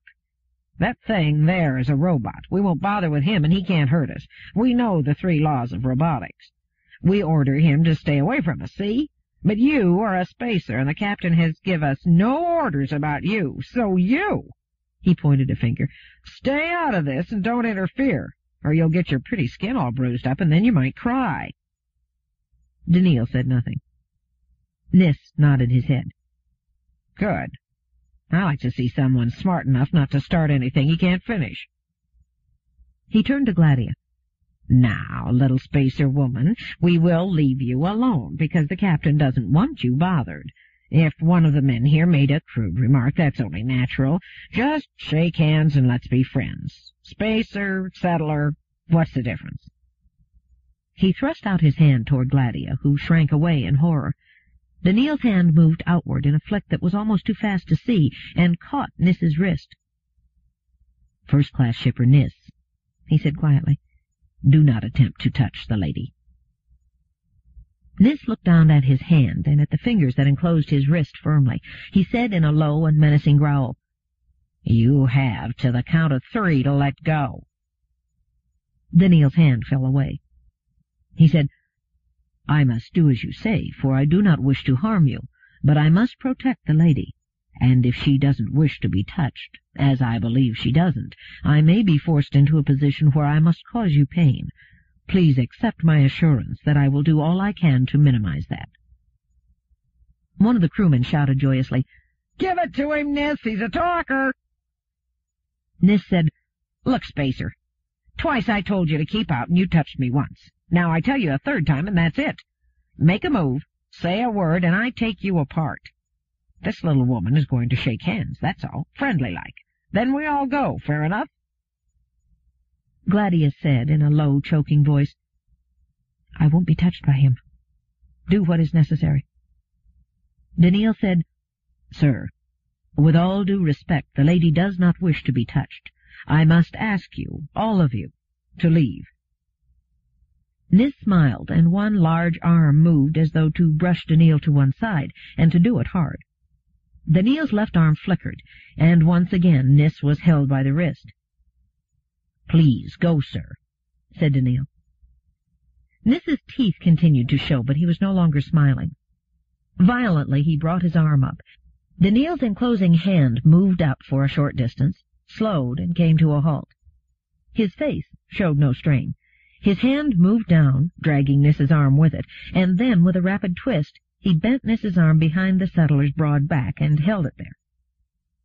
Nis, who found himself unexpectedly with his back to Daniil, brought his other arm up and over his head, groping for Daniil's neck. His other wrist was seized and pulled down farther than it could easily go, and Nis grunted in clear misery. The other 4 crewmen, who had been watching in eager anticipation, remained in place now, motionless, silent, mouths open. Nis, staring at them, grunted, "Help me." Daniil said, "They will not help you, sir, for the captain's punishment will be all the worse if they try. I must ask you now to assure me that you will no longer trouble Madame Gladia, and that you will leave quietly, all of you. Otherwise I very much regret, first-class shipper, that I must pull your arms out of their sockets." As he said that, he tightened his grip on either wrist, and Nis emitted a muffled grunt. "My apologies, sir," said Daniil, "but I am under the strictest orders. May I have your assurance?" Nis kicked backward with sudden viciousness, but well before his heavy boot could make contact, Daniil had faded to one side and pulled him off balance. He went face down heavily. "May I have your assurance, sir?" said Daniil, now pulling gently at the 2 wrists, so that the crewman's arms lifted slightly up from the back. Nis howled and said, half incoherent, "I give in! Let go!" Daniil let go at once and stepped back. Slowly and painfully, Nis rolled over, moving his arms slowly and rotating his wrists with a twisted grimace. Then, when his right arm moved near the holster he wore, he snatched clumsily at his sidearm. Daniil's foot came down on his hand and pinned it to the ground. "Don't do that, sir, or I may be forced to break one or more of the small bones in your hand." He bent down and extracted Nis's blaster from its holster. "Now stand up." "Well, Mr. Nis," came another voice, "do as you are told and stand up." D.G. Bailey was standing at their side, beard bristling, face slightly flushed, but his voice was dangerously calm. "You 4, he said. "Hand me your sidearms, one at a time. Come on, move a little faster.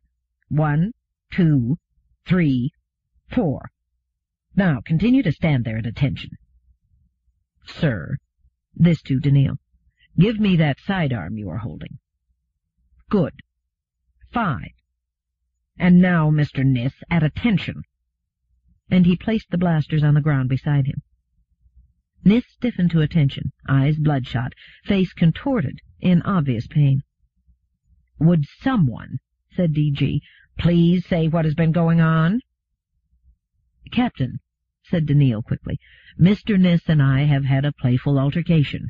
No harm has been done." "Mr. Nis, however, looks somewhat harmed," said D.G. "No permanent harm, Captain," said Daniil. "I see. Well, we'll get back to this later. Madam," he turned on his heel to address Gladia, "I don't recall that I gave you permission to emerge from the ship. You will go back to your cabin with your 2 companions at once. I am captain here, and this is not Aurora. Do as I say." Daniil placed an apologetic hand on Gladia's elbow. Her chin lifted, but she turned and went up the gangplank and into the ship, Daniil at her side, Giscard following. D.G. then turned to the crewmen. "You 5, he said, his voice never lifting from its flat calm. "Come with me. We'll get to the bottom of this or of you." And he gestured to a petty officer to pick up the sidearms and take them away. 20. D.G. stared at the 5 grimly. He was in his own quarters, the only portion of the ship that had a semblance of size to it and the beginnings of an appearance of luxury. He said, pointing to each in turn, "Now, this is the way we'll work it. You tell me exactly what happened, word for word, motion for motion. When you're finished, you tell me anything that was wrong or left out. Then you the same, then you, and then I'll get to you, Nis. I expect that you were all out of order, that you all did something unusually stupid that earned you all, but especially Nis, considerable humiliation. If, in your story, it would appear that you did nothing wrong and suffered no humiliation, then I'll know you're lying, especially as the spacer woman will surely tell me what happened, and I intend to believe every word she says. A lie will make matters worse for you than anything you've actually done. Now," he barked, "start." The first crewman stumbled hastily through the story, and then the second, somewhat correcting, somewhat expanding, then the third and the fourth. D.G. listened, stony-faced, to the recital, then motioned Bertram Nis to one side. He spoke to the other 4. "And while Nis was getting his face rightly mashed into the dirt by the spacer, what were you 4 doing? Watching? Scared to move? All 4 of you against one man?" One of the men broke the thickening silence to say, "It all happened so quick, Captain. We were just getting set to move in, and then it was all over." "And what were you getting ready to do, in case you did manage to get to move some day?" "Well, we were going to pull the spacer foreigner off our mate." "Do you think you could have?" This time no one offered to make a sound. D.G. leaned toward them. "Now, here's the situation. You had no business interfering with a foreigner, so you're fined 1 week's pay each. And now let's get something straight. If you tell what has happened to anyone else, in the crew or out, now or ever, whether drunk or sober, you'll be broken, every one of you, to apprentice shipper. It doesn't matter which one of you talks, you'll all 4 be broken, so keep an eye on each other. Now get to your assigned tasks, and if you cross me at any time during this voyage, if you so much as hiccup against regulations, you'll be in the brig." The 4 left, mournful, hang-dog, tight-lipped. Nis remained, a bruise developing on his face, his arms clearly in discomfort. D.G. regarded him with a threatening quiet, while Nis stared to the left, to the right, at his feet, everywhere but at the face of the captain. It was only when Nis's eyes, running out of evasion, caught the glare of the captain that D.G. said, "Well, you look very handsome, now that you have tangled with a sissy spacer half your size. Next time you better hide when one of them shows up." "Yes, Captain," said Nis, miserably. "Did you or did you not, Nis, hear me in my briefing, before we left Aurora, say that the spacer woman and her companions were on no account to be disturbed or spoken to?" "Captain, I only wanted a polite howdy-do. We was curious for a closer look. No harm meant." "You meant no harm? You asked how old she was. Was that your business?" "Just curious. Wanted to know." "One of you made a sexual suggestion." "Not me, Captain." "Someone else? Did you apologize for it?" "To a spacer?" Nis sounded horrified. "Certainly. You were going against my orders." "I meant no harm," said Nis doggedly. "You meant no harm to the man?" "He put his hand on me, Captain." "I know he did. Why?" "Because he was ordering me around." "And you wouldn't stand for it?" "Would you, Captain?" "All right, then, you didn't stand for it. You fell down for it, right on your face." "How did that happen?" I don't rightly know, Captain. He was fast, like the camera was sped up, and he had a grip like iron. D.G. said, So he did. What did you expect, you idiot? He is iron. Captain? Nis, is it possible you don't know the story of Elijah Bailey? Nis rubbed his ear in embarrassment. I know he's your great-something-grandfather, Captain. Yes, everyone knows that from my name. Have you ever viewed his life story? I'm not a viewing man, Captain. Not on history. He shrugged, and as he did so, winced, and made as though to rub his shoulder, then decided he didn't quite dare do so. Did you ever hear of R. Daniil Olivaw? Nis squeezed his brows together. He was Elijah Bailey's friend. Yes, he was. You do know something, then. Do you know what the R stands for in R. Daniil Olivaw? It stands for robot, right? He was a robot friend. There was robots on Earth in them days. There were, Nis, and still are. But Daniil wasn't just a robot. He was a spacer robot who looked like a spacer man. Think about it, Nis. Guess who the spacer man you picked a fight with really was? Nis's eyes widened. His face reddened dully. You mean that spacer was a That was R. Daniil Olivaw. But, Captain, that was 200 years ago. Yes, and the spacer woman was a particular friend of my ancestor Elijah. She's been alive for 233 years, in case you still want to know.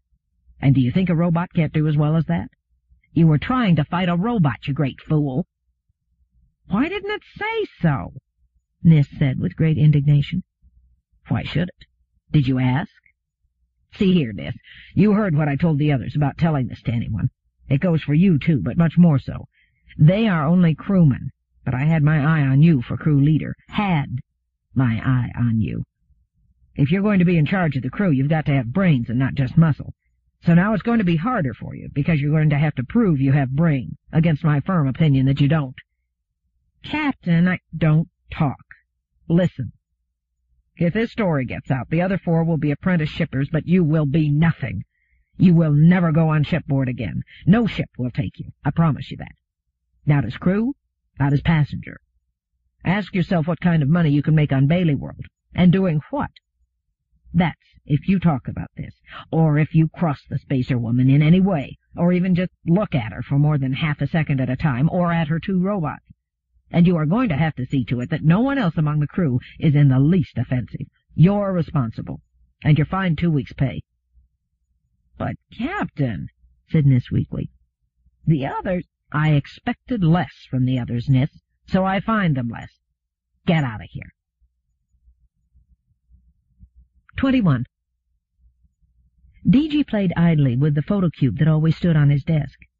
Each time he turned it, it blackened, then cleared when stood upon one of its sides as its base. When it cleared, the smiling, three-dimensional image of a woman's head could be seen. Crew rumor was that each of the 6 sides led to the appearance of a different woman. The rumor was quite correct. Jan and Oser watched the flashing appearance and disappearance of images totally without interest. Now that the ship was secured, or as secured as it could be against attack of any expected variety, it was time to think of the next step. D.G., however, was approaching the matter obliquely, or perhaps not approaching it at all. He said, "It was the woman's fault, of course." Oser shrugged and passed his hand over his beard, as though he were reassuring himself that he, at least, was not a woman. Unlike D.G., Oser had his upper lip luxuriantly covered as well. D.G. said, "Apparently, being on the planet of her birth removed any thought of discretion. She left the ship, even though I had asked her not to." "You might have ordered her not to." "I don't know that that would have helped. She's a spoiled aristocrat, used to having her own way and to ordering her robots about. Besides, I plan to use her, and I want her cooperation, not her pouting. And, again, she was the ancestor's friend." "And still alive," said Oser, shaking his head. "It makes the skin crawl. An old, old woman." "I know, but she looks quite young, still attractive. and nose in the air, wouldn't retire when the crewmen approached, wouldn't shake hands with one of them. Well, it's over. Still, Captain, was it the right thing to tell Nis he had tackled a robot? Had to, oh, sir. If he thought he'd been beaten and humiliated before 4 of his mates by an effeminate spacer half his size, he'd be useless to us forever. It would have broken him completely. And we don't want anything to happen that will start the rumor that human spacers, are supermen. That's why I had to order them so strenuously not to talk about it. Nis will ride herd on all of them, and if it does get out, it will also get out that the spacer was a robot. But I suppose there was a good side to the whole thing. Where, Captain? Asked Oser. It got me to thinking about robots. How much do we know about them? How much do you know? Oser shrugged. Captain, it's not something I think about much, or something anyone else thinks about either, at least any settler. We know that the spacers have robots, depend on them, go nowhere without them, can't do a thing without them, are parasites on them, and we're sure they're fading away because of them. We know that Earth once had robots forced on them by the spacers, and that they are gradually disappearing from Earth, and are not found at all in Earth cities, only in the countryside. We know that the settler worlds don't and won't have them anywhere, town or country. So settlers never meet them on their own worlds, and hardly ever on Earth. His voice had a curious inflection each time he said Earth, as though one could hear the capital, as though one could hear the words home and mother whispered behind it. What else do we know? Oser said, There's the 3 laws of robotics. Right. DG pushed the photo cube to one side and leaned forward. Especially the first law. A robot may not injure a human being, or, through inaction, allow a human being to come to harm. Yes?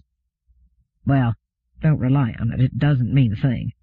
We all feel ourselves to be absolutely safe from robots because of that, and that's fine if it gives us confidence, but not if it gives us false confidence. Our Daniil injured Nis, and it didn't bother the robot at all, first law or no first law. He was defending. Exactly. What if you must balance injuries?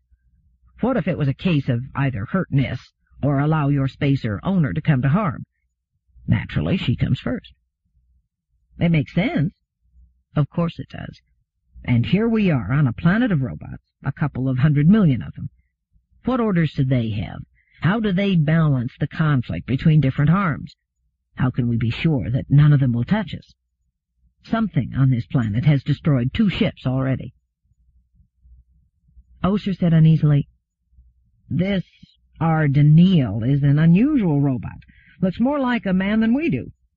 It may be we can't generalize from him. That other robot, what's his name? Giscard. It's easy to remember. My name is Daniil Giscard. I think of you as Captain. Anyway, that our Giscard just stood there and didn't do a thing. He looks like a robot, and he acts like one. We've got lots of robots out there on Solaria watching us right now, and they're not doing a thing either, just watching.